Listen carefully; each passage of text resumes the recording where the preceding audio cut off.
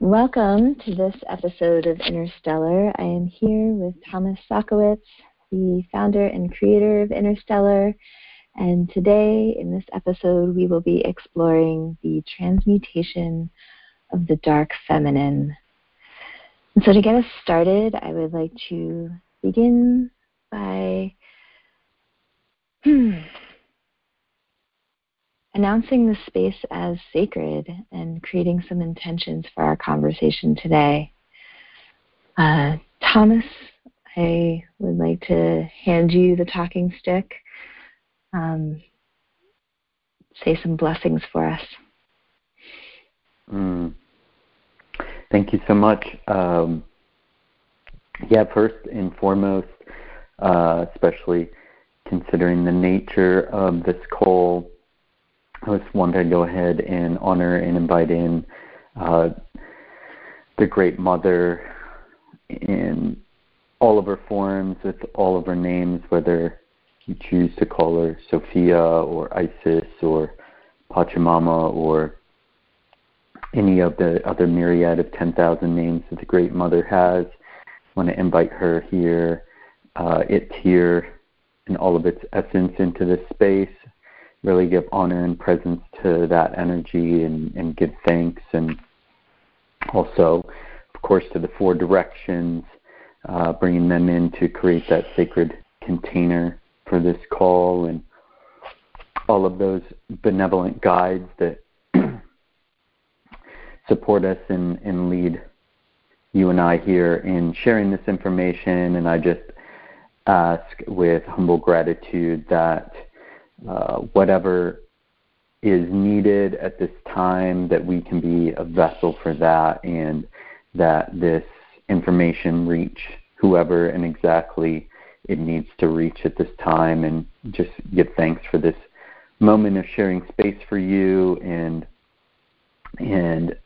give thanks to whoever is on this call and listening, that just want to honor you for spending this time with us and sharing this moment. And also just want to really give thanks to you, for this opportunity to come on and interviewing me and co-creating this with me. Feels really special to be asked to share and co-create around this topic. So thank you. Yes, reciprocal gratitude indeed. So I would like to begin our conversation by asking everyone to take a big deep breath and find in your body where it is that your flesh is meeting whatever form of Mama Earth it is, whether you're standing or sitting. Just feeling the weight of gravity, that force that connects us all and keeps us all home here on this planet. And just feeling how supported we are with the earth beneath us as we enter into this territory of conversation where the waters might get a little dark and murky. That we feel the ground beneath us. Well, hopefully they get a little bit dark and murky, or we wouldn't have done our jobs correctly. So true. And so with that, I'd love to start by defining what we mean by the dark feminine. You know, there's so many terms out there being bantered about, divine masculine, divine feminine, toxic masculine, toxic feminine. And so when we say, dark feminine, what are we talking about? Yeah, well, for me personally, it kind of means a couple different things, at least how I was feeling to get into it in this topic or in this discussion. For one, I would say the dark reference of being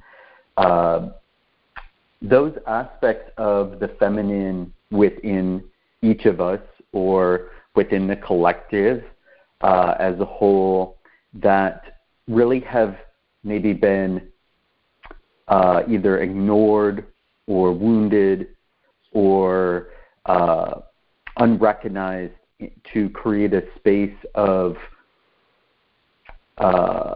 energy that really needs healing in some form or another, generally where there is latent and stored power or energy that can be made available and brought into a more balanced state. And I also feel with that the idea of the dark can also represent something that is hidden or unable to be fully seen or understood until it is given attention to or processed or recognized or healed in some form or another. That's at least how my feeling is about what we're going to get into on this show.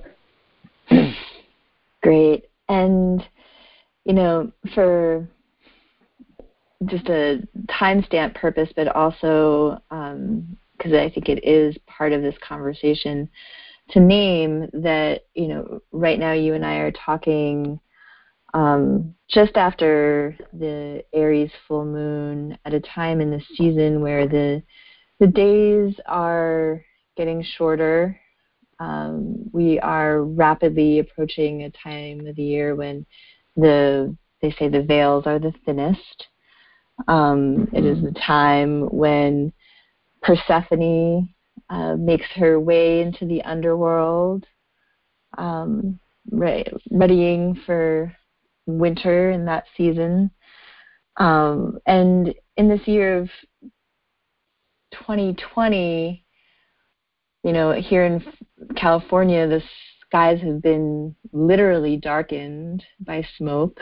We feel the darkness of the atmosphere in folks' unsavory natures coming out as our country is increasingly polarized by the political landscape. And so there is this sense of growing darkness. Totally. I'm curious if part of the impetus for this conversation was a post you made on Facebook and talking about this particular season, this particular time being important to reckon with the dark feminine. And I'm curious, if you could say something about what's significant about the timing and why now? Yeah, for sure. For starters,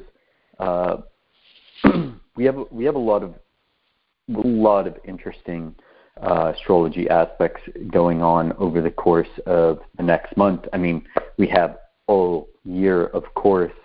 We wouldn't be having as wild and crazy of stuff going on if we didn't. But in particular, with the things going on right now in astrology, there's a lot of highlight of the dark feminine, and I want to talk for a minute about how I pinpoint that, I guess you would say, and what I mean by that. So, in astrology, there are a few different things that, in particular, tend to have connotation with the dark feminine. One of which being the planetoid Aries. A couple other being both the asteroid Lilith and then the theoretical, quote-unquote, theoretical point known as Black Moon Lilith. Those are the three things which are most notably recognized as having things to do with the dark feminine. But then just in general, the asteroid goddesses.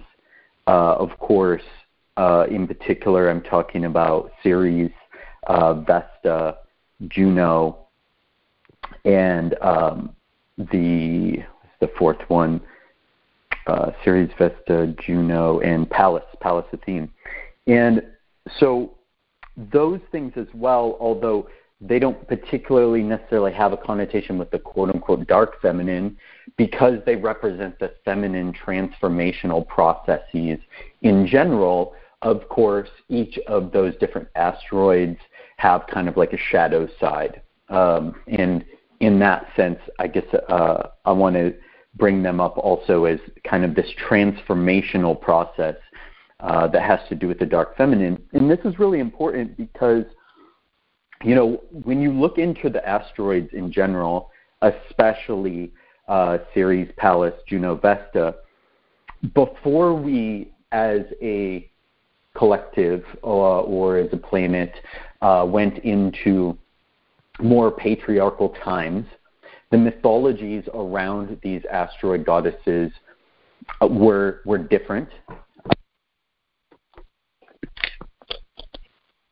Mercury retrograde happenings already. Sorry about that. My phone fell off the desk. So those asteroids, the mythologies have shifted since we. You can hear me, right? Yeah, I can hear you. Okay, just double checking after that mishap with the phone. So those mythologies have shifted, and you know there was a time when those asteroids were recognized as being equal in counterparts to their masculine counterparts, which we know as the planets. And that's, of course, shifted. A lot of times you don't even hear about the asteroids in astrology. A lot of times you mention Vesta to somebody and they're like, what are you talking about? And that's really important to recognize because those are transformational processes in the psyche, right? They're processes throughout time. They're how we transform and how we move energy, which is inherently kind of like a feminine process, this movement of energy through the psyche or through the collective. And we are coming up on both Scorpio season and a Mercury retrograde in Scorpio. And Scorpio, of course, has its own connotations with the dark feminine, it being representative of that underworld nature, the sexual kind of like power within us, the kind of like untapped resources of sexuality within ourselves and how those things play a part into creating reality. We also have the association there with Scorpio being ruled by Pluto, which Aries is right out our solar system past Pluto, which may get into talking about that. So that coupled with, we've had this Mars retrograde going on now for some time that has been conjuncting both Lilith and Aries in Aries. And all of these things are making very large aspects coming up over the next month.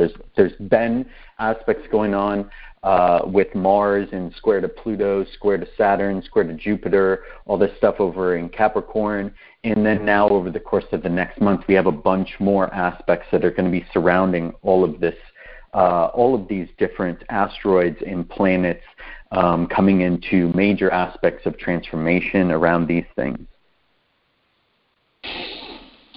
Yes. And so one of my favorite ways of really understanding, you know, we can talk about this planet doing this and blah, blah, blah. Mm-hmm. And sometimes that information can feel, especially for folks who don't have a good astrology vocabulary, you know, they're like, wait, that means what? I have to look it up. So and particularly, I want to go through one of those aspects with you and kind of play it out on a stage with characters, you know, and get into the kind of what one of my other favorite astrologers, Adam Sumner, would call the mythopoetic. And so you were talking about Mars in retrograde and Lilith and the dance that they're doing right now in Aries. And then we can also get into Mars's dance with Eris as well. But Lilith is my homegirl. She's been she's been a potent and important force in my life for a really long time now, which is honestly one of the reasons why I broached you with the idea of this call, is because she has been rumbling really loud in my ear.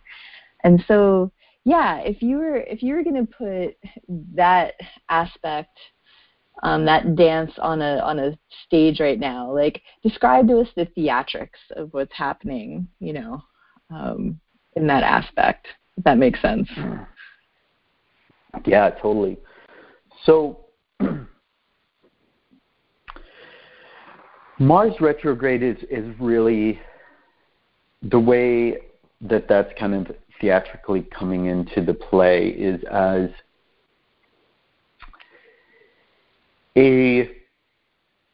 let's say some sort of warrior character that is coming up against a sudden realization or experience of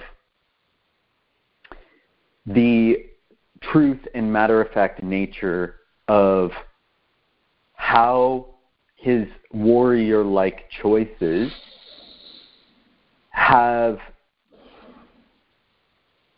affected the reality. And I'm not just talking about directly, I'm talking about like over generations and generations, let's say, right? So, each of us as individuals, but because this aspect is confronting more of these collective energies, with this square going on, this is like the realization of how certain warrior-like tendencies within this character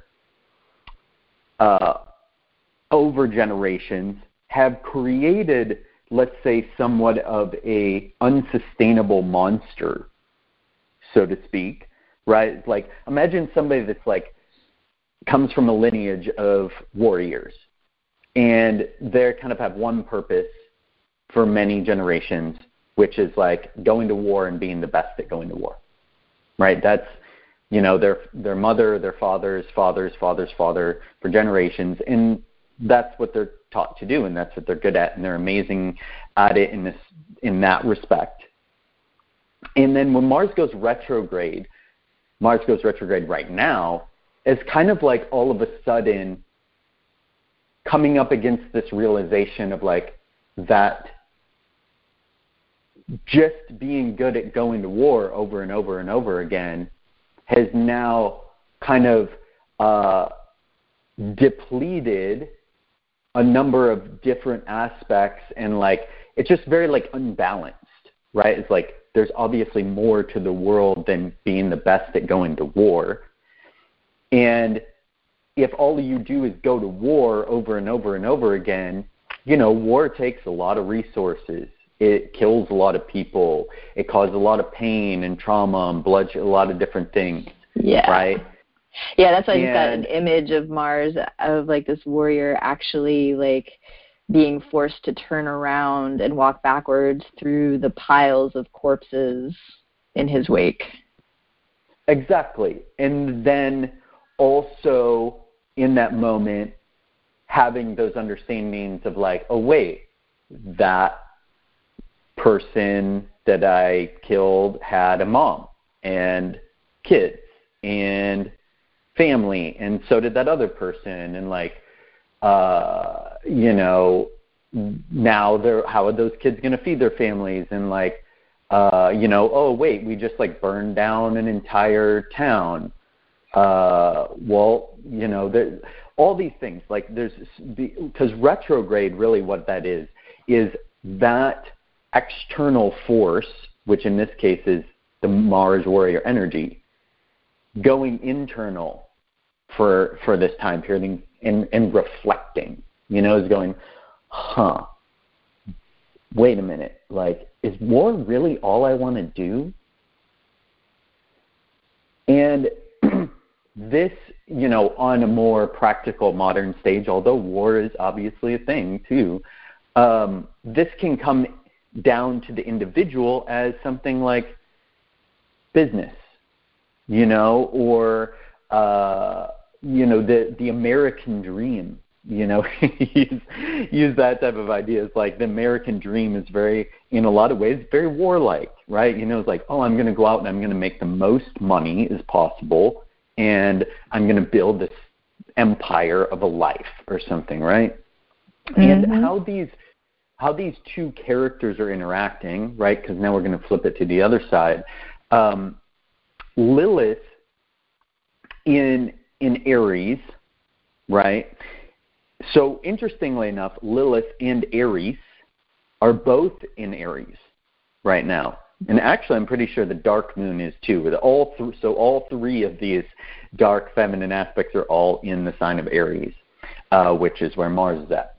And let's say the shadow side of most of these energies in Aries is the feminine that is basically feels that in order for it to be worthy, that it needs to be more masculine, right?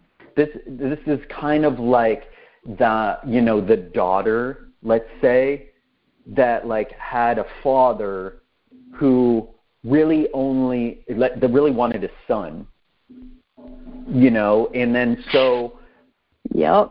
Or maybe either they wanted a son or they had a daughter, but they didn't know what to do with the daughter. It may not just be that they just wanted a son, but they also could have just wanted a son because of programming that they received from their parents or society or whatever. I'm not like blaming the dad in some sort of way. It's like, it's your fault. You wanted a son and you didn't want me. We don't need to get into all of that. It's more like there's like a program that essentially made them not able to necessarily, because probably they couldn't connect with their own inner feminine. They weren't really sure how to interact with the feminine. And so they're like taking the daughter to do all of these like strictly masculine type of activities, right? And so now you have because Aries, and I'm going to use these two a little bit interchangeably because really at the heart of it, Lilith is kind of like the more personal way that Aries kind of comes up, okay?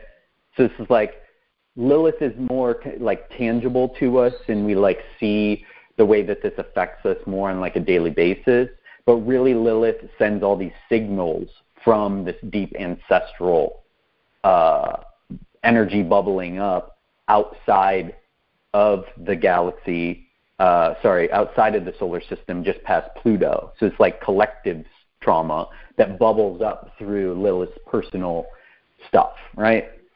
And so what we have here is generations of women or men with their own feminine essence, right? Because this isn't just men and women. This is the feminine within the man and the feminine within the woman, that has just been said to over and over again that your feminine isn't really valuable here.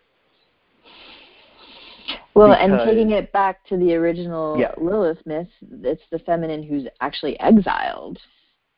Exactly. She's kicked out and demonized, literally. Right, which that there really comes back in a lot of ways to, the round table that was there at, was that like the Council of Nicaea or whatever, when essentially the power was looked to be taken away from the collective, right? Like a bunch of, let's say, wounded, most likely men, got together and looked to develop a way that power could be removed from the collective. And power, of course, is connected to sexuality. Yep. That's where our ability to create comes from. You know, we're literally, we are Hu Min, ancient Egyptian origin. Okay, Min is the god of sexual energy, sexual prowess, procreation. And Hu, Hu, is the command of word or spoken word or commands, right? So literally we have Hu Min, right? This is what we are, is those who can procreate or those who can create with sound rooted in sexual energy. And so the way to disconnect people from that would be to basically demonize the feminine, because there's also a lot of the overwhelming amount of like sexual power in the world is channeled through the feminine. It's channeled through that process of creation, which we all know that the root of the power to create life is in the women, right?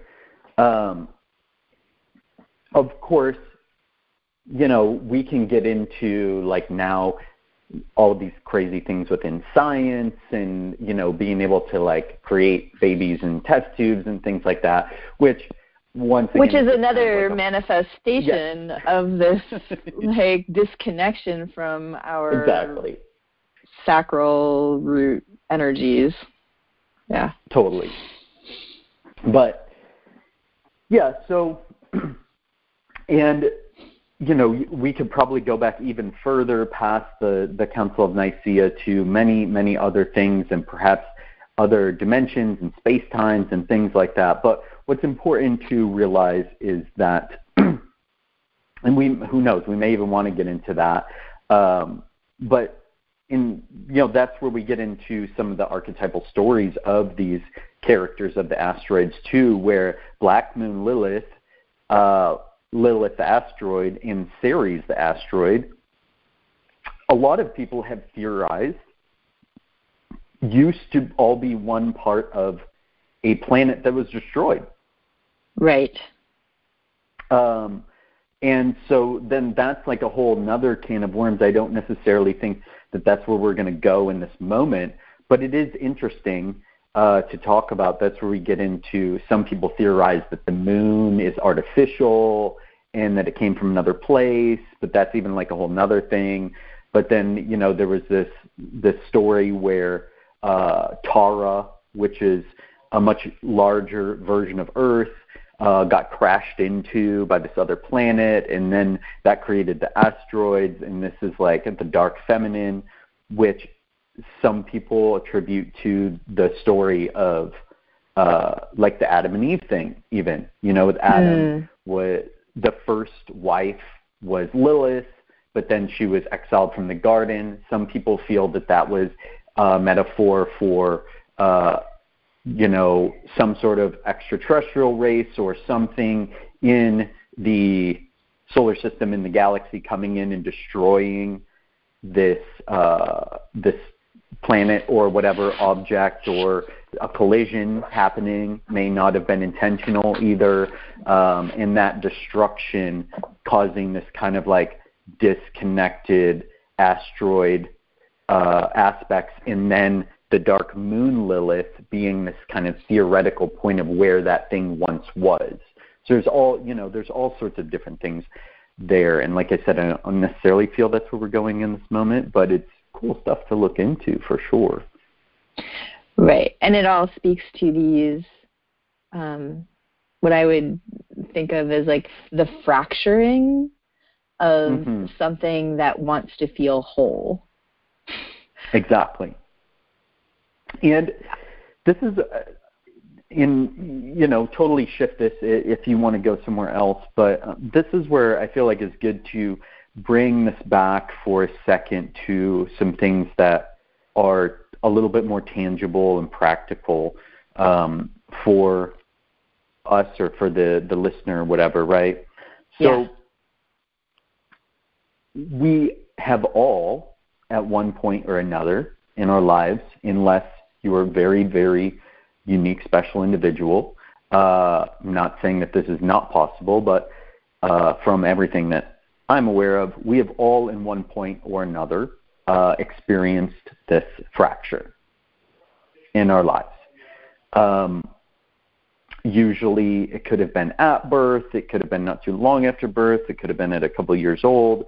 And a lot of times this fracturing is a process too. It's not necessarily just like, oh, there's the fracture and that's it, and I'm fractured and that's the end. It's usually a process over time that happens through many different things, through some of the worst experiences. We have a spectrum here. It'd be like sexual abuse. Of course, in this type of topic, that sort of thing comes up, and that sexual abuse can have its whole spectrum, of like where it could just be watching a TV show, more programming where the sexuality is kind of like misrepresented or something like that, and it could go to the other end of the spectrum of like and I'm not saying one's more or less than the other. We don't need to get into that, but just like it could go into actual like physical sexual abuse or something of that nature. And there's also being sexualized, which happens to both sides of the spectrum. And there's also fracturing can be physical abuse. It could be emotional. It could be something as simple as just a shock to the system. Like for a child, especially those that are extremely energetically sensitive, it could be something as simple as, mom not coming at the beck and call when you were hungry. Like all of these different sorts of things cause fractures to the sensitive child. Right.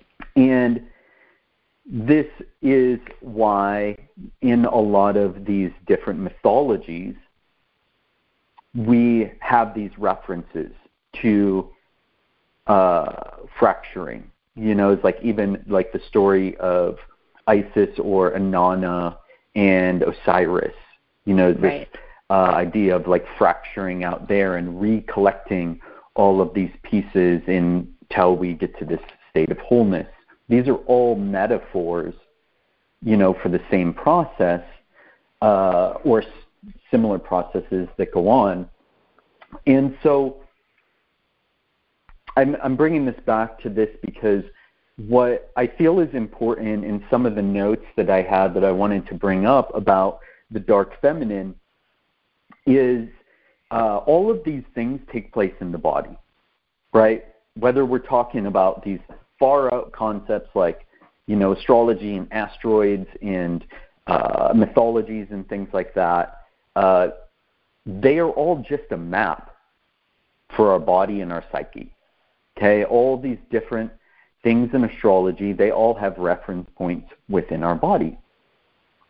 And this is why, in bouncing around here, a huge theme that has to do with the dark feminine is addiction. Okay? Addiction is a big, big theme right now in the collective with the astrology. It's a big theme over the course of the next month, especially for this Mercury retrograde in the next couple months.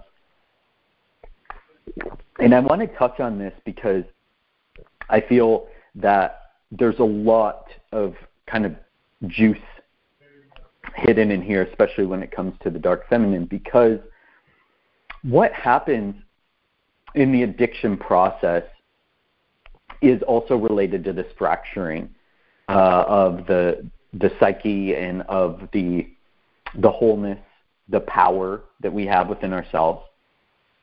Because essentially when we have this fractured state, right, we have, let's say, an experience when we're 3 where we're like, you know, a child and we're playing, we're doing something, and then there is a fractured type of experience of trauma that is painful for us.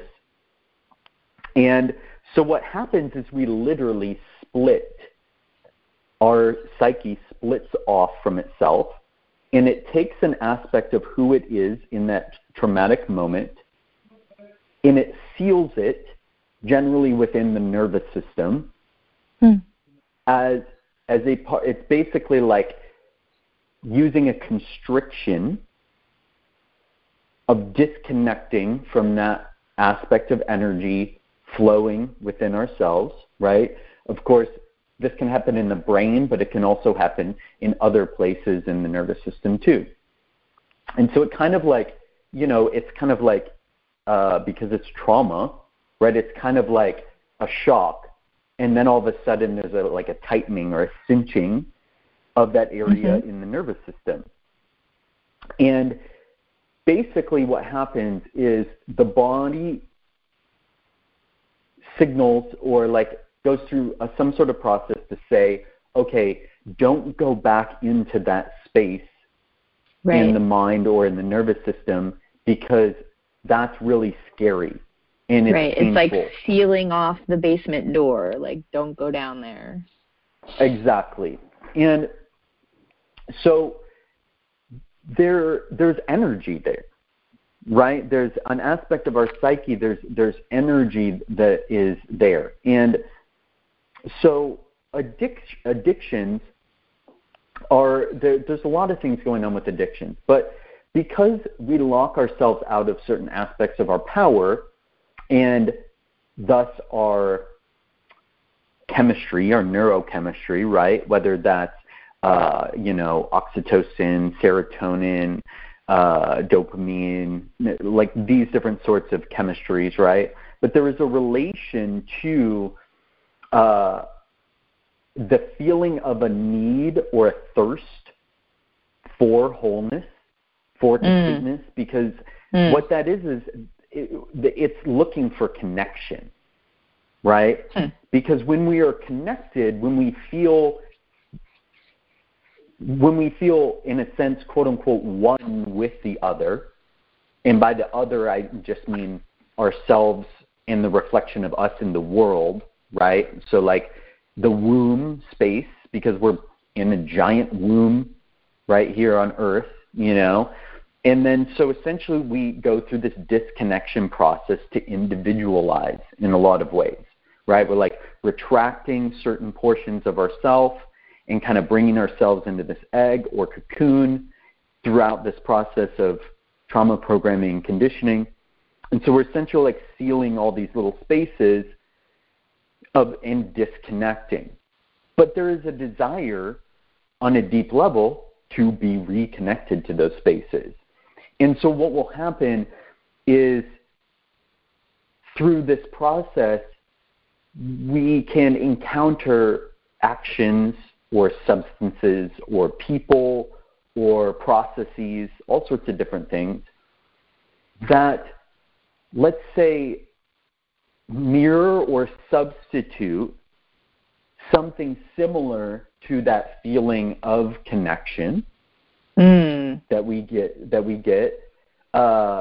and they trigger similar biochemistry to those feelings that our body naturally produces, you know, especially like oxytocin or serotonin or dopamine. These are all things that are produced in, you know, drugs that are readily available, or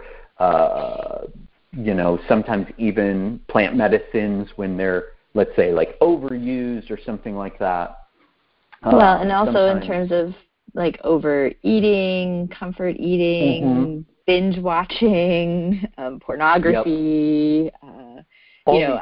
They're all these things. So when we say yeah. addiction, we're not just talking about substances. There's so many different Totally. behaviors that can substitute this feeling of connection. Yeah, there's I mean, almost anything can be brought into an addictive habit. At the end of the day, it's just a matter of kind of like how it's used and what it's used for, things of that nature. Essentially, when something is used to basically mask confronting the trauma or the pain in order to reopen that aspect of ourself, right? When it's used as like a substitute for going into that space and feeling the feels, as people say, or something to that respect. And this is really important, especially at this time, because there's a major process of transformation that the Earth is going through right now, on many levels. And I did a huge post about how this is coming online, but we can also, besides just astrology, we can see this in things like the fact that the sun is going through a shifting phase. They call that basically the period of solar flares is really dying down. I forget what that term is. You know what I'm talking about? Yes. I do know what you're talking about. I'm not remembering the term right now either. But yeah, it's minimum. Like that's what it is. Yes. I was going to say minimum. decline, but I knew that was it. Yeah. Yeah. So there's that going on. Then there's all these crazy fluctuations of the Schumann resonance.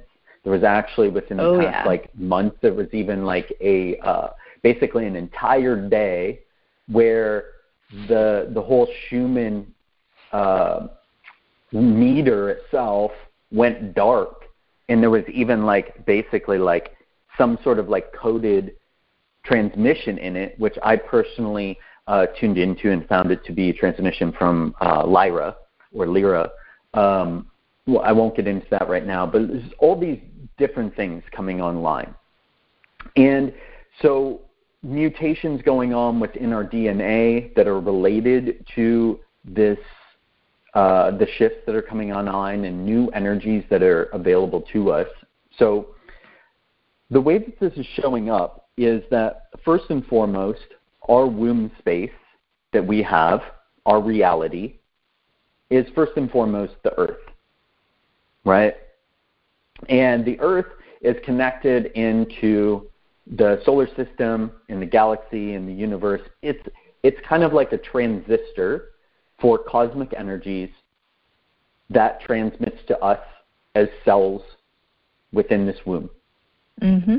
And at different points, these new and different energies become available and received by the Earth. And the Earth has recently went through a series, but especially one shift in particular, where a whole new type of energy is available, has become available to the Earth, and thus to the cells, which are us. And I'm going to bring this to a really practical level for a moment. So all over the Earth, we are seeing the, massive awakening of like, wait, it's time that we shift away from fossil fuels, right? Okay, so this is something that's really big in the collective field, and it's obvious. It's like it's time to move beyond fossil fuels. It's like whether or not you believe that fossil fuels have a connection with climate change or not, or whatever, we can all just kind of generally accept and agree that there are better alternatives, right? Right. Whether that is, something like electric cars, or is something all the way to the level of like free energy types of devices that have been suppressed, all myriad of different things, right? But the desire to move into the new direction of energy is there. And now we've got to bring this back to our physicality too, right? Like our own physical bodies. Because if that change is going on collectively, how's it going on within us? Well, what is the overly masculinized corporate patriarchal America run on? Oil. Yes, in one sense, but in a very basic day-to-day sense, it also runs on coffee. Oh, yes, it does. And another fruit of the colonization process. Totally. And so there's a lot of interesting things going on here. For one, coffee floods the brain and the endocrine system with dopamine. For two, it also tends to put people into a state of fight or flight by releasing things like cortisol to combat the adrenaline, noradrenaline, things of this nature, right? So isn't this kind of, in a lot of ways, a byproduct of looking at men and women as these beings that need to achieve, go in the American dream, make more money, expand more, come up with bigger corporations, use more resources, right? It's just that you know, a lot of it is based on like, well, you know, if you don't have enough energy, grab another cup of coffee because you got another 4 hours in your shift. Right? Yep. It's like, and this is like our entire society is kind of based around this energy in a lot of ways. And dopamine, which is the major neurotransmitter that is operating when we're drinking coffee, is very masculine. You know, that's why it's like has this energy of like, you know, push, get more done, must produce more, it's like very kind of like chaotic, but also kind of very focused. It's just a very masculine type of energy. Now, we can even get into the semantics of this too, right? Like if you go into South American, Latin American countries, coffee is café, right? That's it. Oh, let me get una cafecito, por favor, right? Right. And café, this is interesting, right? Because what is the ka? Well, the ka is the etheric double, the energy double that we have that's made out of prana, made out of chi, whatever. We could get into the fine semantics of this, but it's essentially our energetic double, which the whole idea, the process of building this energetic double gives us all these beautiful myriad of extra-dimensional, superhuman type abilities, whether that's psychic type of experiences, clairvoyance, the ability to astral travel, lucid dream, like all these different types of things, which are inherently, in a lot of ways, more feminine in certain tenses because, you know, where are you going to get time to be psychic and astral travel and lucid dream if you're building the American dream, right? Right. Those types of things.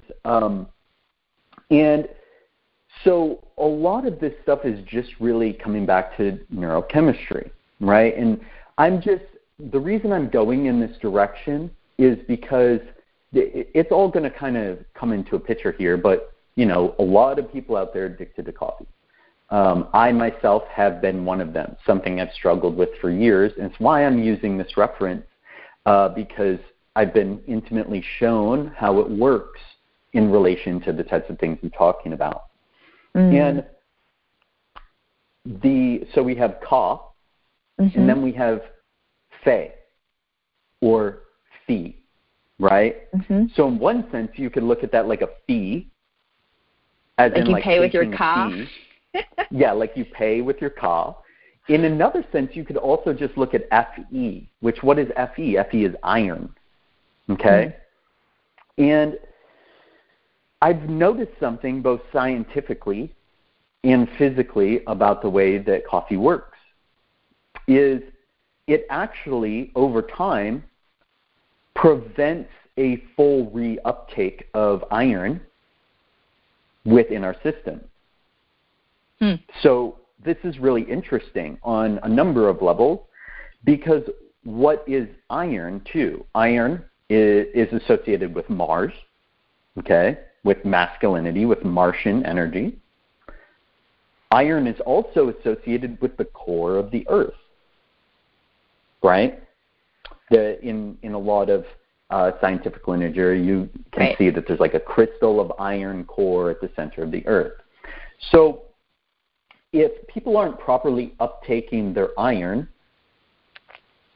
you get two things. You get one, an overflooding with the iron, which is essentially tapping people more into this kind of like Martian masculine state. And you also get a disconnection from the very deep levels of the body. Okay? Well, also, iron is an important part of our blood, like our hemoglobin structure is based on iron.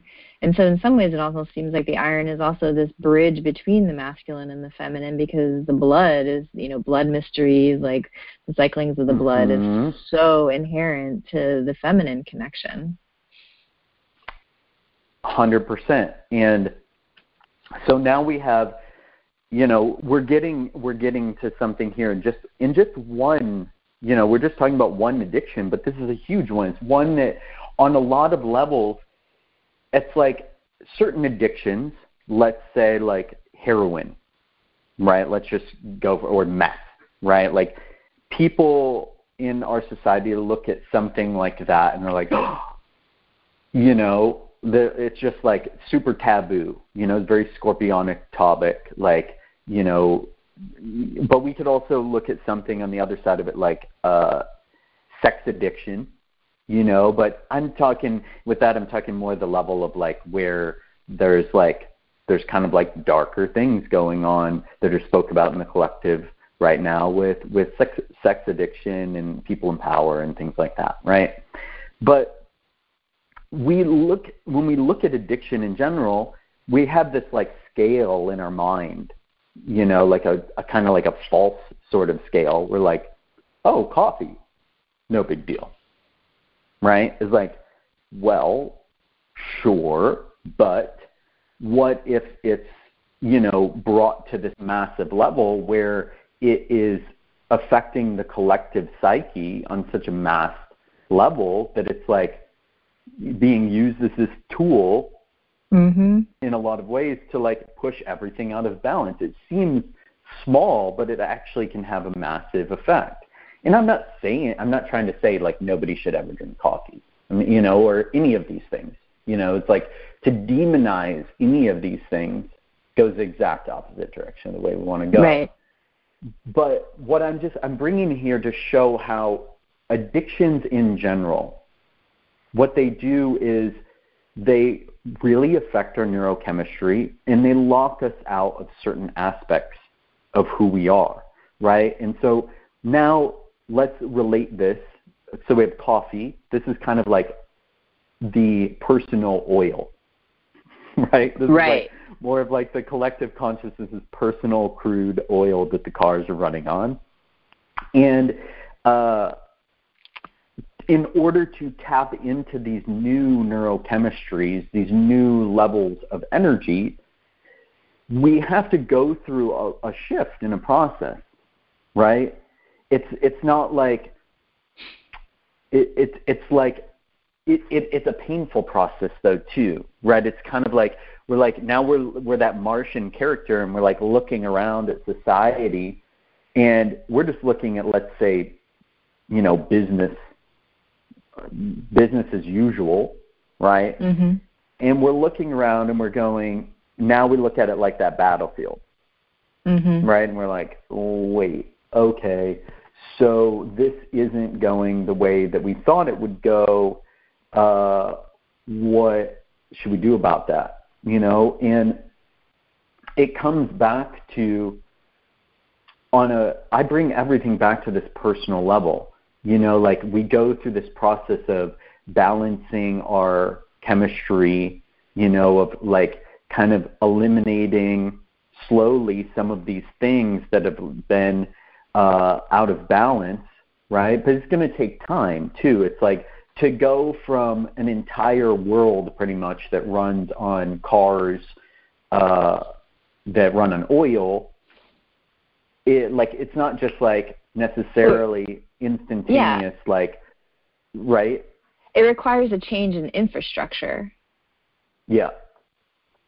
Like it requires actually quite a bit of resources to dismantle and reassemble infrastructure. Totally. And first and foremost, this happens with each individual. You know, and this is why, you know, Mars is a personal planet. Because it takes us each as individuals going through this process of shifting the way that our personal psyche works, confronting the inner dark feminine wounds, you know, and this is another reason why I relate addiction in this process to the dark feminine, right? Because it's very much like, let's use an example for a second of like, I've often talked to people before about drugs being very much like an abused woman. You could use an abused man too, but like for certain purposes, I use the idea of abused woman because of the way that certain plant spirits have their feminine spirits, right? Yep. And let's use the example in this case of coca, because this is a great one for me to make with this analogy. So, cocaine is a drug. Okay. Cue that cocaine is a health drug. Right. So cocaine is a drug, right? Coca is a sacred plant medicine. Okay? Right. There's a big difference. Now, in order to get the drug cocaine, the plant must literally go through an abuse process in a lot of ways. It has to be, it has to be mashed down. You have to add in all of these crazy chemicals. And, oftentimes in other countries, if you see how this stuff's made, it's like, women or young men, and they're like using their feet and they're stomping on the leaves, and their feet are covered in gasoline or ethanol or whatever extraction stuff they're using, and things of that nature. But it's like literally the plant has to be, in a lot of ways, abused in order to get this very refined molecule out of it. Where coca, the plant itself that's been sacred and used by many people for thousands of years, not only for its energizing effect, but also for nutrition, is the process that people are using that in is much different. In the very, usually in the very most, it's like just like the leaves are ground down after they're dry, right? Which is much different than a whole chemistry alteration of the plant and the molecules, right? Now, when you have cocaine, now imagine that substance is a woman, right? And now she's been abused. And what happens when we're abused is we act very differently, right? We ask, someone that's abused is like, they can lash out. They can be in this place of being like a darker kind of like energy and like being very addictive or vindictive, these different types of things. We have this energy of like somebody that's like going to go out and like use people to get paid or to get what they want, or what they think they want, right? And so that's kind of how the energy of that plant substance works on that level. You know, it goes out in the streets, and then you get these people that they get high and they'll do anything to get high, right? Where on the other side of the coin, you have this plant that's used in this very sacred way, and you get people, another group of people like the Kogis, who are like chewing the leaves, and their divination, they're connecting with the Divine Mother, you know? And so this, I use this because I think this is a very important way to understand addiction and how it works, and how it's related to this whole process. And as you said, it could be anything. I use that because it's very easy to see in that analogy. But we don't need to demonize the acts. You know, it's like we don't need to demonize sex, right? But if it's used in a way to disconnect from feeling these painful things in ourselves that we don't want to feel, then they have that addiction is like literally a feminine energy in ourself that is like pulling these experiences to us, these trauma-based experiences to us over and over again. It's like an unquenchable, unfulfillable type of energy within our body, right? So it's, once again, with whatever it is, we keep going back to the same thing over and over again. But rather than being able to feel whole and feel quenched, right, we just bring ourselves the same patterns over and over again until it destroys us, right? That's essentially how the dark feminine tends to work, especially in relation to addiction. Now, I'm going to bring in some mythology again for a second here, because in Egyptian mythology, Sekhmet is related to the dark side of the feminine. Is the warrior goddess, right? And this has to do with warrior. Okay, we already have fight or flight, right? So we could see Sekhmet as being related to the adrenals in a lot of ways, right? And in the stories around Sekhmet, basically there's this one point where she becomes so out of control. Now keep in mind that Sekhmet is Ra's other half, right? She's always seen as Ra, we have the sun god, Ra, and then the dark side of this energy is Sekhmet. And so this is our light, our wholeness, our connection, our ability to shine, our ability to create. And there's a story where Sekhmet basically is like released on the earth, and she goes and she ravages everything and causes war and destruction and famine and all these different things. And until finally Ra like looks down at the earth and he's like, whoa, this is going out of control. And so this is really interesting in this story. We're going to get into some deep esoterica for a second. So Ra, what he does in order to stop this death and destruction is he has the people both stain the Nile red and also fill the Nile with beer. Because he knows that Sekhmet will come to the river and drink the river, essentially, right? And so two things going on here. One, in any Egyptian mythology, the true meaning of the Nile is the Sushumna, or the vagus nerve. So it's the spinal fluid, right? And when we are in fight or flight, or this kind of like warring energy, what happens? The body starts to go into destruction, the body starts to go into the state of like breaking the, sending all the cortisol in to combat the adrenaline.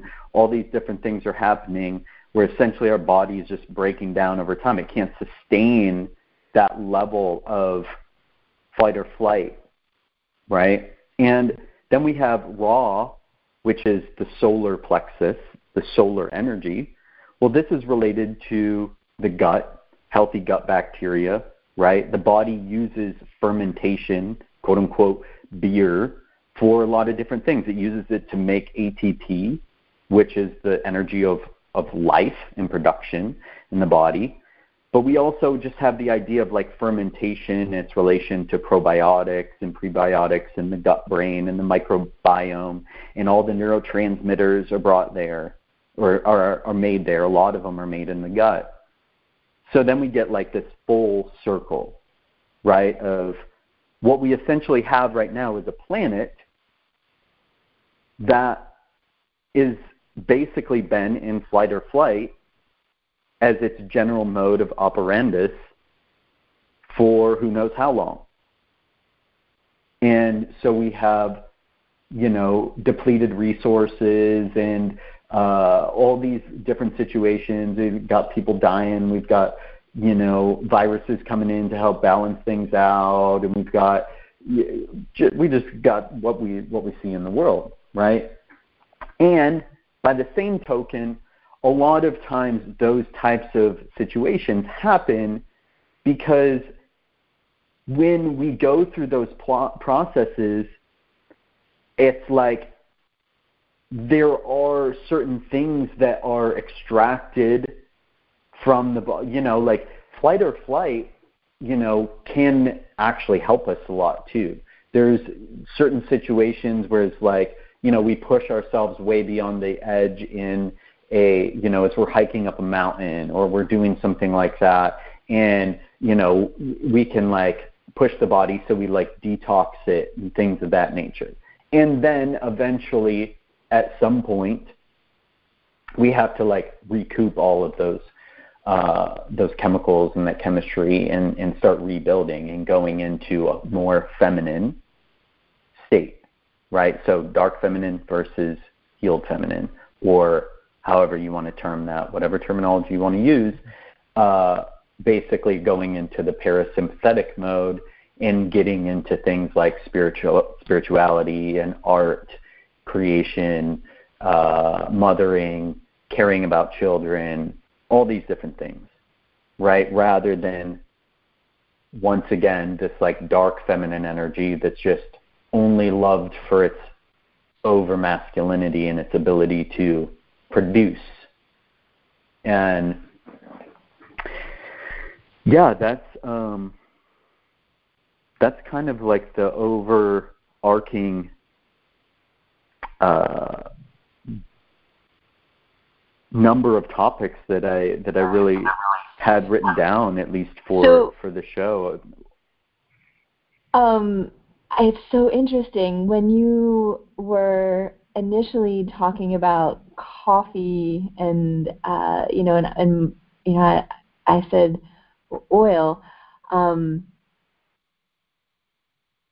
one of the things that I just love is this, and then the Nile and the vagus nerve, bringing it from the microcosm of our bodies to like the mesocosm of our society, and then the macrocosm of like our planet, and that we really are living in this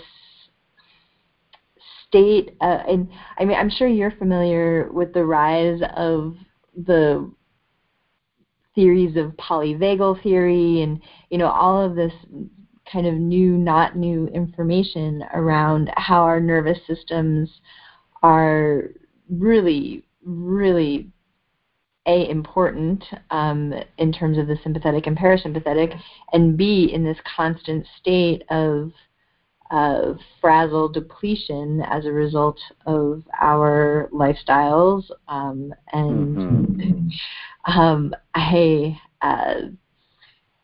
So I'll say there's a couple of things, and what I just actually realized is that my microphone wasn't working. So there's a couple times that I tried to jump in, and you couldn't hear me. So just know that. But yeah, Mercury retrograde, yay! So all good. The metaphor of like this coffee oil allegory, and even and like the literal embodiment of our adrenal system, at one point in time, oil was this super abundant, super easy to access, super high output per input source of energy. In that same way that first rush of adrenaline that we get is, it's easy. It makes it easy to move all those large muscle groups so we can run and jump and, do all of these, like, lift cars off of our, kids and like superhuman acts in the same way that easily, like, available source of energy when oil was first discovered brought about this whole really superhuman shift in our ability to lift things and move things, and now it's just like in the same way that we use coffee to like milk that every last bit of adrenaline out of our already taxed adrenals and end up 3 times as tired as we were before we drank the coffee, after drinking the coffee. Now we're at the point where extracting the oil takes more energy than the oil that we get out because we have to dig so deep and put it through all these refining process, in the meantime toxifying our environment. Like, I mean, the allegory is just super, super rich, and so I just want to wow. And then with the vagus nerve and the Nile, like that, all of our Sekhmet, our wounded dark feminine, just wants to go back to the river. She just wants to be able to just fucking be, to just sit and drink and be satiated. And so coming back then to that part of where we are right now, and I love that the conversations with you are like, the Eris asteroid. We go like way far out. Okay, now let's orbit back, to the personal.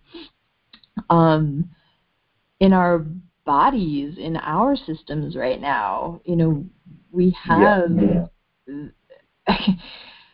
this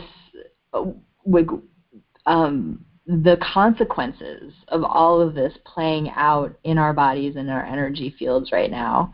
And I'm taking an art history class, and I'm taking a couple of art history classes, and I was initially taking a prehistory, the art history class that starts with prehistory, and I had to drop it for a number of reasons, and one of which is that there is a way in which my nervous system could not fathom the scales of time that we were supposed to be talking about.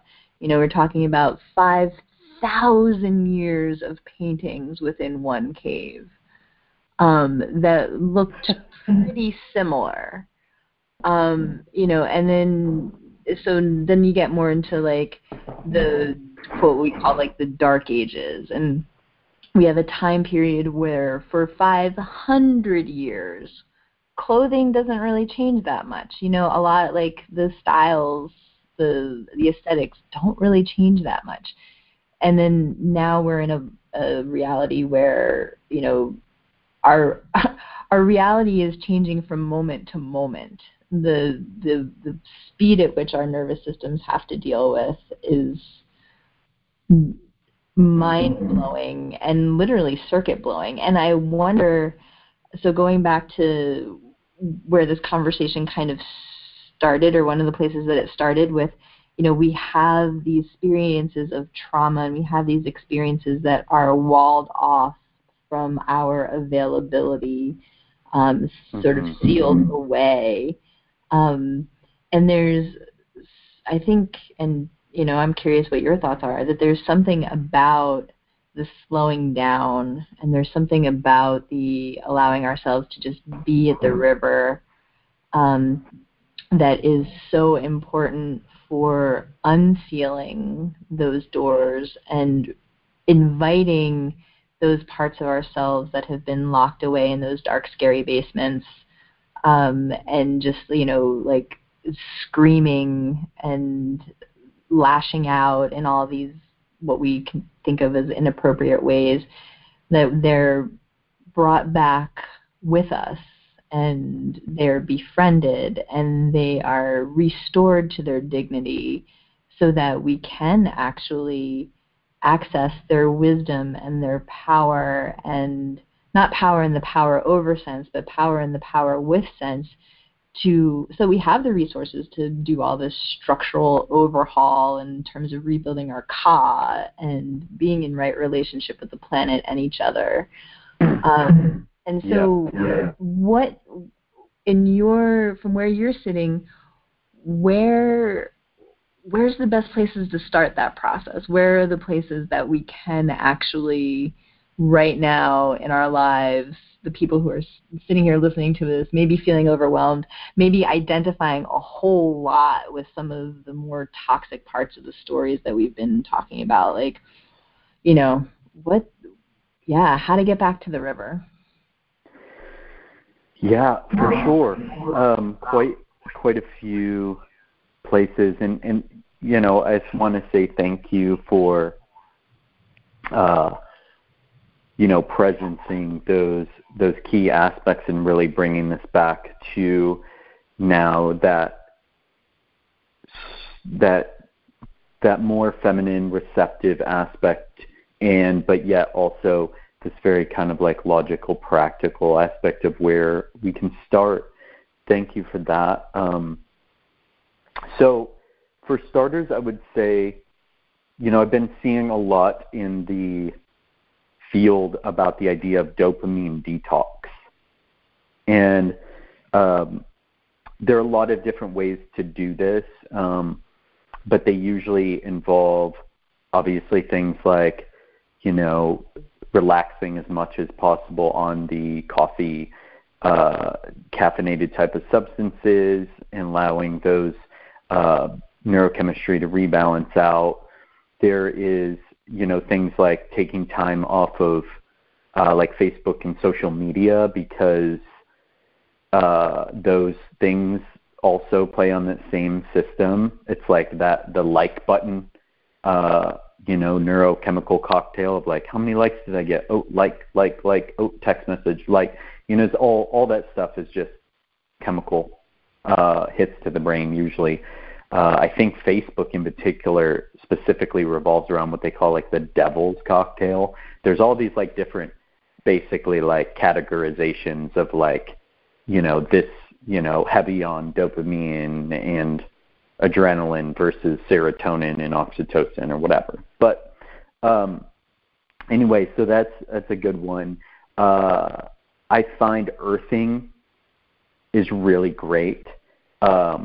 Going out, and despite all of the, we have so much going on with like Wi-Fi and all sorts of things exciting our nervous system.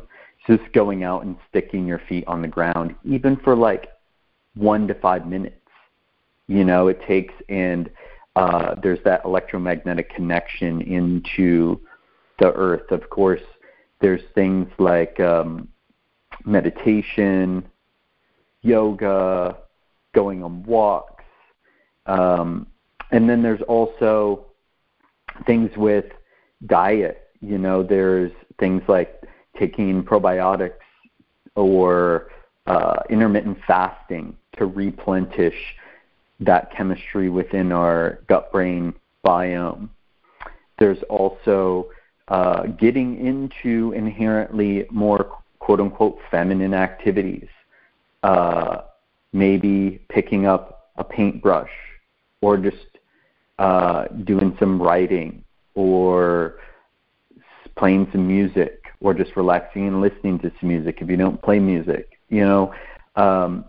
activities that just allow, but all those things that I just mentioned, a lot of them can be done in a very masculine way too.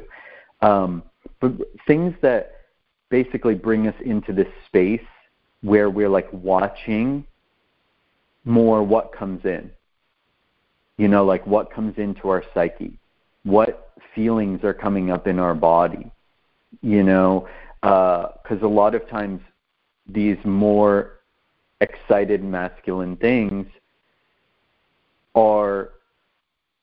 they're there so we won't confront feelings that are in our body, feelings of constriction or, emotional things or pain or especially with what's going on at least especially here in the States, right? Like people stay distracted with the social media and the news because they don't want to sit with themselves and go, wait a minute, what can I do with myself in my life, to change this? It's confronting things like that. Around that, one of the things that I've been noticing big time past week or so, and this loops back in with the Lilith and the what I call the exiled or jettisoned feminine. How much judgment serves the continuation of the disconnection or the constriction or the walling off of those parts of ourselves. And so one of the things that I would offer that's been helpful for me in terms of that returning to the river has been being even ever more mindful of where my judgments about others are coming up. And anytime a judgment around somebody else's behavior or how they're dressed or, for me it's coming up a lot around the feminine, for sure. It's definitely the ways, that women quote unquote use their sexuality to get what they want or to, and to be like, oh, okay, that's a programming. That judgment is there to keep me from recognizing the power within myself that exists somehow in this situation, and to just look at any time a judgment is coming up to be really look within and take that as a prompt that it's okay, if I'm having a judgment, then that's a prompt for me to sit with myself and to really try and find some aspect that I am judging within myself. And more often than not, I am judging whatever I'm judging because I'm afraid to feel either the lack of it within myself or the overwhelm of it within myself, or both. Well, and that exactly, that right there is the other side of the zodiac of Aries is Libra, and with all of that, we talked about Aries and Lilith and that being in Aries. Libra, which the sun's in right now, represents the reflection that we get, when we're and that's a big part of, this whole topic came up when we were talking about this post or a couple posts that I was going to make on this Mercury retrograde, and Libra is a huge aspect of that too, because of everything going on in Aries. And it's that reflection of both. It's like the mind-matter mirror, or like the reflection of the reality around us, or our relationships. It's either the reflection through a relationship or the reflection through the reality in general. When it's like, if you literally stand in a mirror, you put your right hand up and you see, the reflection of that. And it's that sort of thing of looking at the world around us or our relationships and going, what's reflected to me right now? And taking that lens and going internally. And that's really hard right now for a lot of people to look at the world stage and flip it around and go, where if any places is this reflected in me? And then turning that around after going through the process of feeling the feels and going, okay, so how can I take back my power to do something about this? Well, first of all, it's just, it may only be this. It may just be going through that process in your own psyche. It may not, people look at something like, going out and protesting, right? I'm not going to get into that topic. I'm saying, what if a way, way, way more powerful action is to transform those reflected places within your own psyche and your own nervous system to shift the entire collective consciousness? I'm not saying don't take any action on things, but if you're taking action before you've transformed those places within yourself, then you're just going to go out and take the same actions that you don't want to see happen anyway. Right. And so there's that. And, another really important part of this is sexuality. And that's something that I wanted to talk about as well, because this is kind of some of the bigger hidden mystery of all of this, is the amount of energy in the Ka, that we talked about, is very deeply connected to sexual energy and our sexuality. And sexual energy is just creative energy. It's life force energy. It's everything pretty much that exists here isn't made out of sexual energy in one way or another. But in particular, I'm talking about this in relationship to our body. And as we build sexual energy within our body, as we connect deeper and deeper to our sexuality in a healthy way, we actually build up a magnetic field where those things that we want or desire to manifest come easier, because humans are electromagnets. And the energy that powers that electromagnet is sexual creative energy. And when we build up that force in our system, what we find is that, counter to the mind's necessarily first way of looking at it, rather than, let's say, having to be so like our current society is with getting things accomplished and making things happen, right? What we start to see is more of what a lot of people would deem magic, And we could also talk about the quantum when we talk about that sort of thing, right? And so this energy builds in our system, and that's when we really get deeper into these like finer points of like people talk about like the law of attraction and things like that.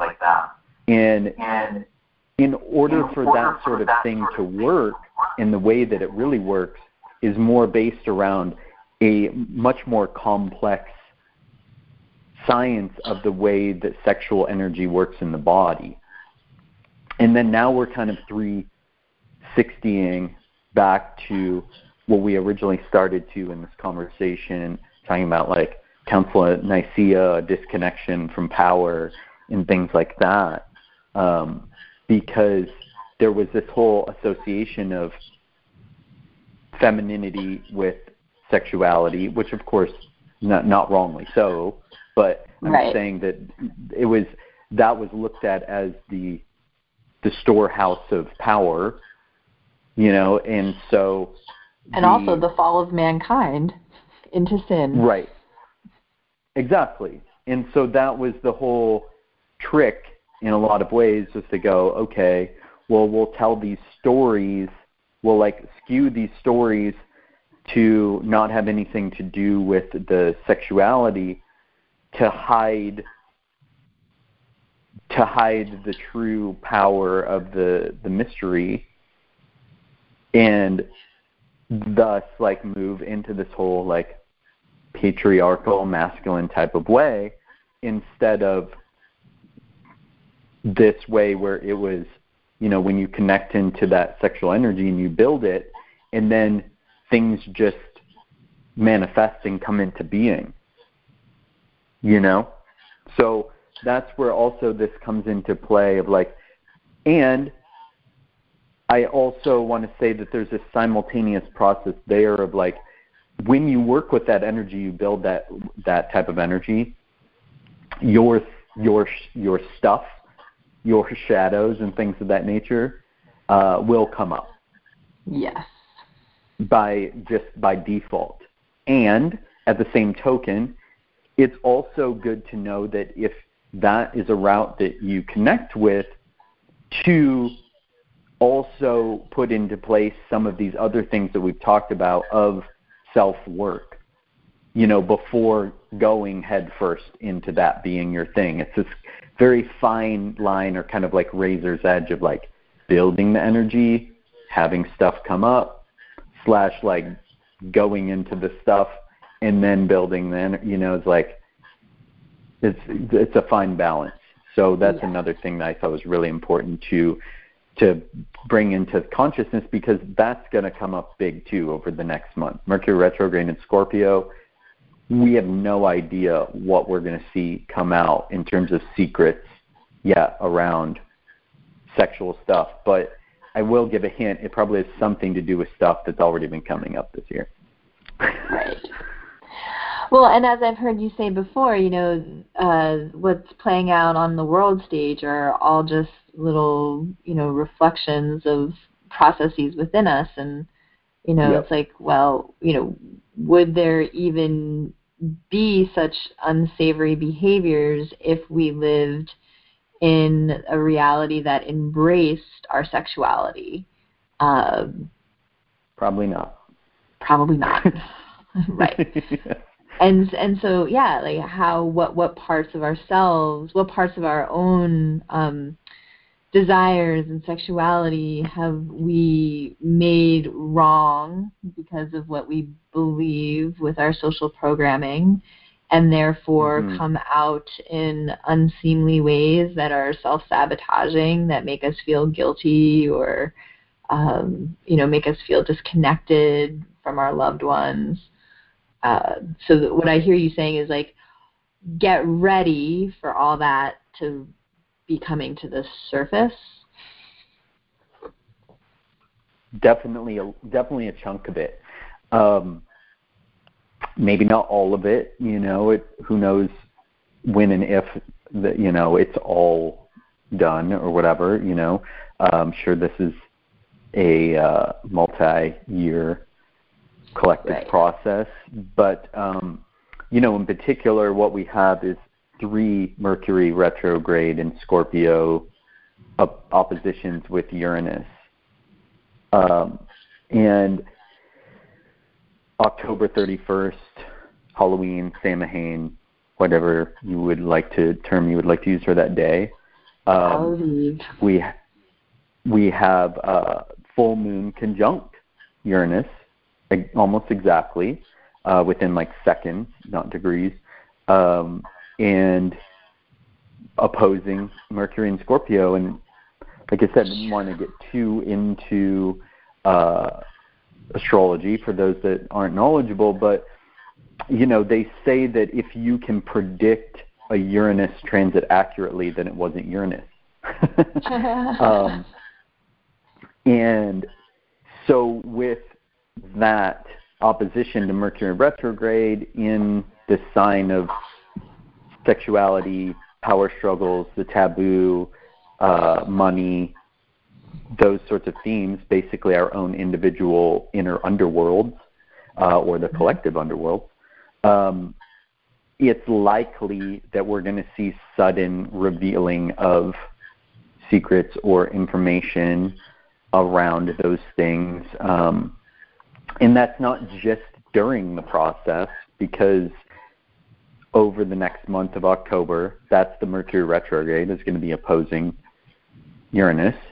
But then also with that full moon on the 31st, that's going to impact the whole next cycle, at least 2. So, from October 31st until November, something or other when we hit the next Gemini full moon there. So lots of stuff just kind of like coming up and out of nowhere of like, within ourselves, like I said, of like this like hidden information about those things, and in the collective that could be, very interesting sudden bits of news around those things in a very unpredictable manner.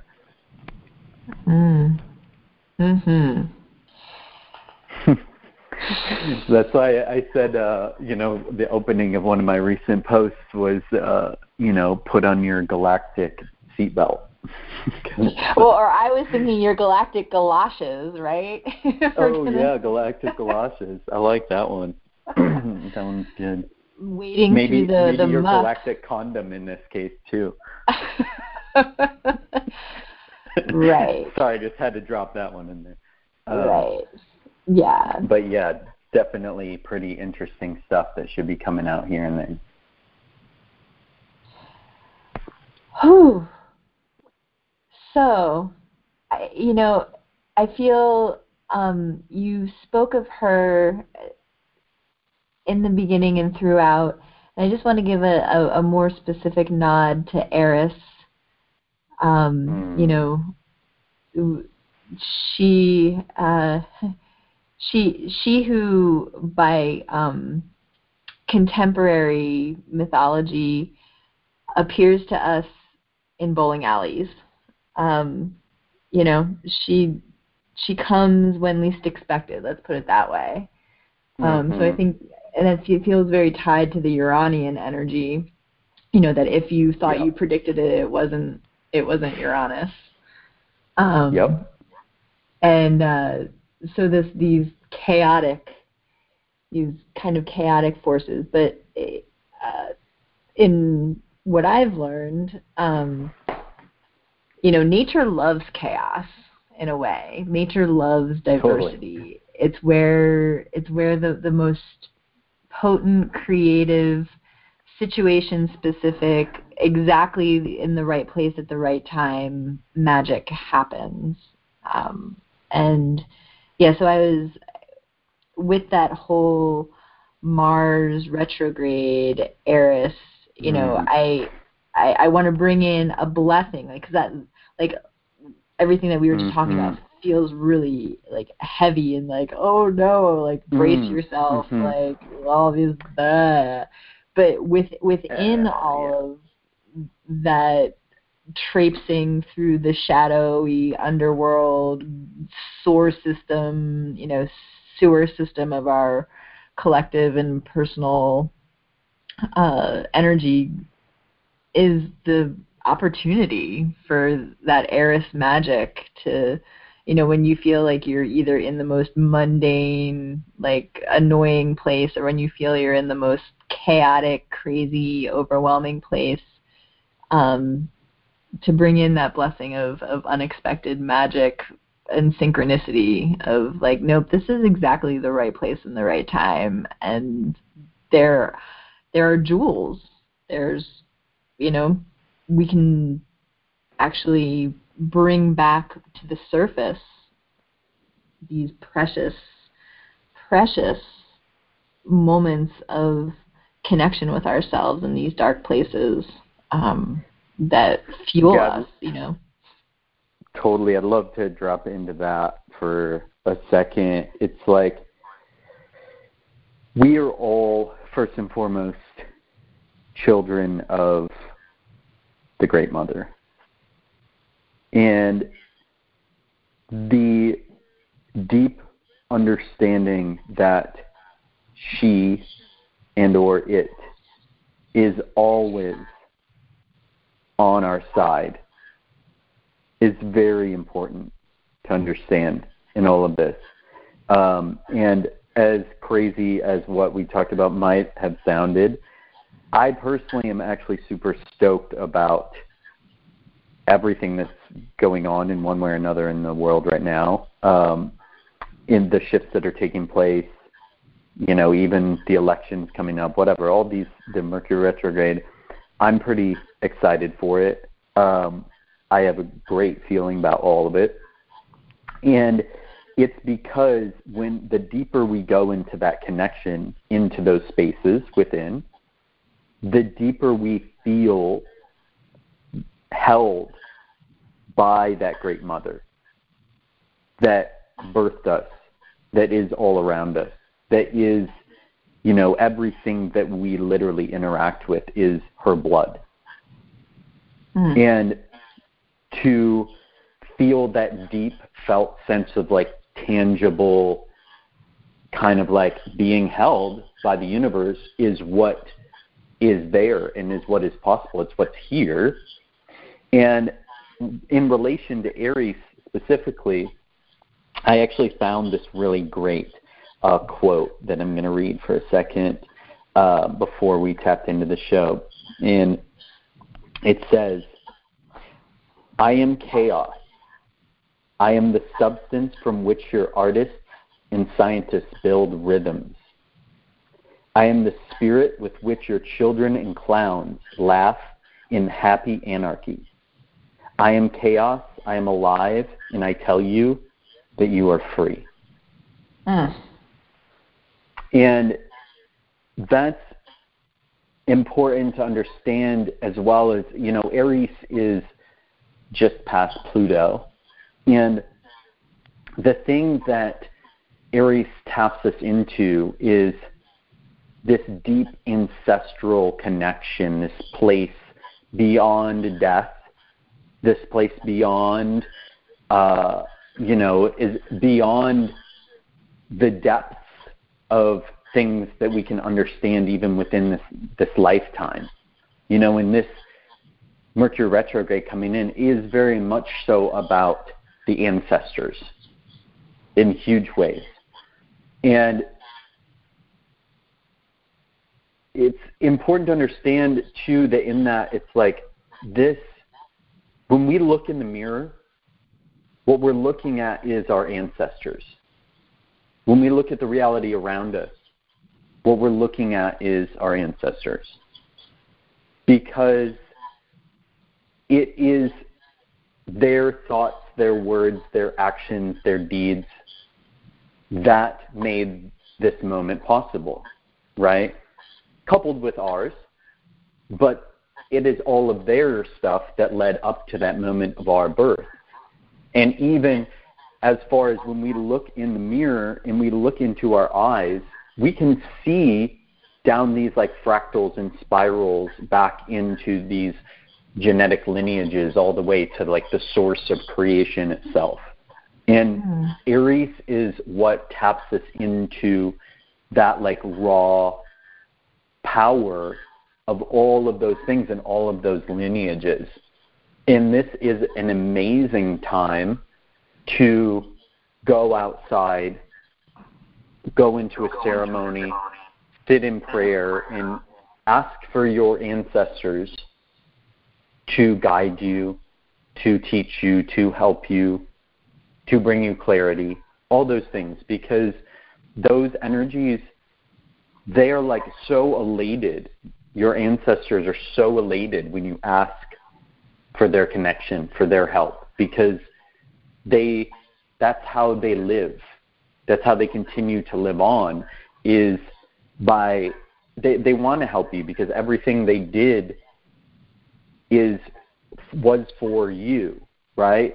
And they are embodied through you, and they get to have these experiences through you. So that's something important too, and especially with this Mercury retrograde, full moon, Halloween, like amazing ultimate time to ask for that connection, because that veil is so thin, and the ability to see into the other world is so much easier. Something that it's always here, but like it gets so thin that like it can literally become visual or tangible for a lot of people that might not already have that sort of connection and interaction. And so if you make those offerings and those asks, they will connect you into those energies and those lineages and that power. They will come to you to guide you, because they're assisting you with moving through the things within you that they couldn't move through. And that's the whole point, is like they left behind their shadows. The Aztecas call it the smoky mirror. Yes. And it's that the smoke is the reality in a lot of ways, because it's their actions and things that they did that make up what we see as the fabric of reality, right? And then when we take action each moment, then we move this snake forward into continuing creation until one day we become those ancestors, and it's really beautiful process. So that's, I'm glad you presenced that, because Aries is that connection in a lot of ways. Pluto leads us beyond death, and Aries is really, even one step further into that which is beyond. Where if like Pluto is, let's say, the masculine aspect of that which beyond death, and then Aries is the feminine. So it's like this more it's like the dark phoenix in X-Men in a lot of ways. It's that that overwhelming, crazy amount of power that can like psychically tap into and transform things that we can't even possibly imagine, and it can flower us into some of the greatest reaches of who we can potentially be, and that's really beautiful. Whew. Yeah, and don't even get me started on all the amazing allegories we've had in 2019 in pop culture, in terms of this work and developing our plasma bodies, and we could do a whole other show on that. Maybe we will. And I just wanted to presence, you and I can talk forever, and we are just about to hit our 2-hour mark here. So I think I'd like to wrap up. That's great. I think this is a great place to come back into our bodies. We went all the way out there, and now it's time to come back. And for those of you who have gone on this whole journey with us, just so much gratitude and reverence, because time is most certainly our most precious commodity and most precious currency in this lifetime.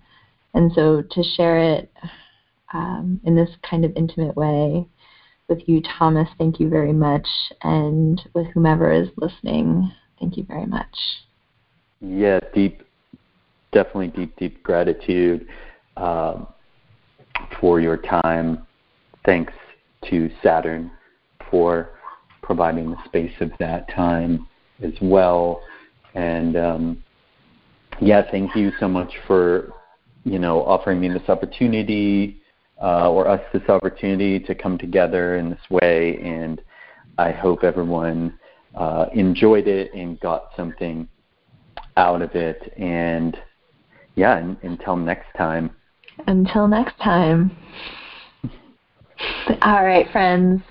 Until next time. Let things ripen and then fall. Force is not the way at all. Just let go. You will see. The way to do is to be. Let things ripen and then fall. Force is not the way at all. Just let go. You will see. The way to do is to be. Let things ripen and then fall. Force is not the way at all. Just let go. You will see.